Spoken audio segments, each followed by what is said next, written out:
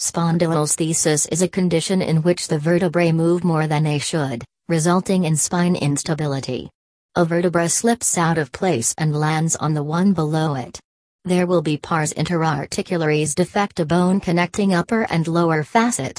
It could exert pressure on a nerve, resulting in lower back or leg pain.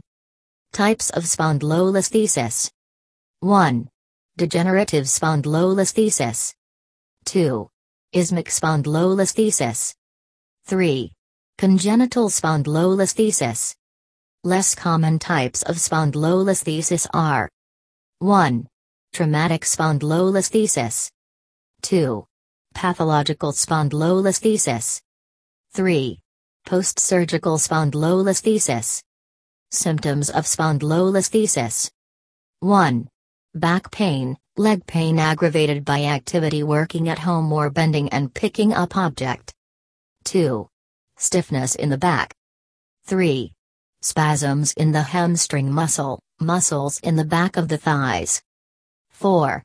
Walking or standing for long periods of time is difficult. 5. When leaning over, there is pain. 6. Numbness, tingling or weakness in the foot.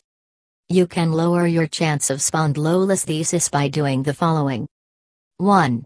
Regularly exercise your back and abdominal muscles to keep them strong. 2. Maintain a healthy body mass index, BMI. Weight gain puts additional strain on your lower back. 3.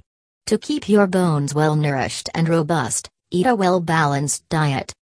If you're experiencing low back discomfort or finding it difficult to walk, stand, or bend over, consult the Neuro Wellness Care Center. They will provide the best and cost-friendly back pain treatment in Bangalore.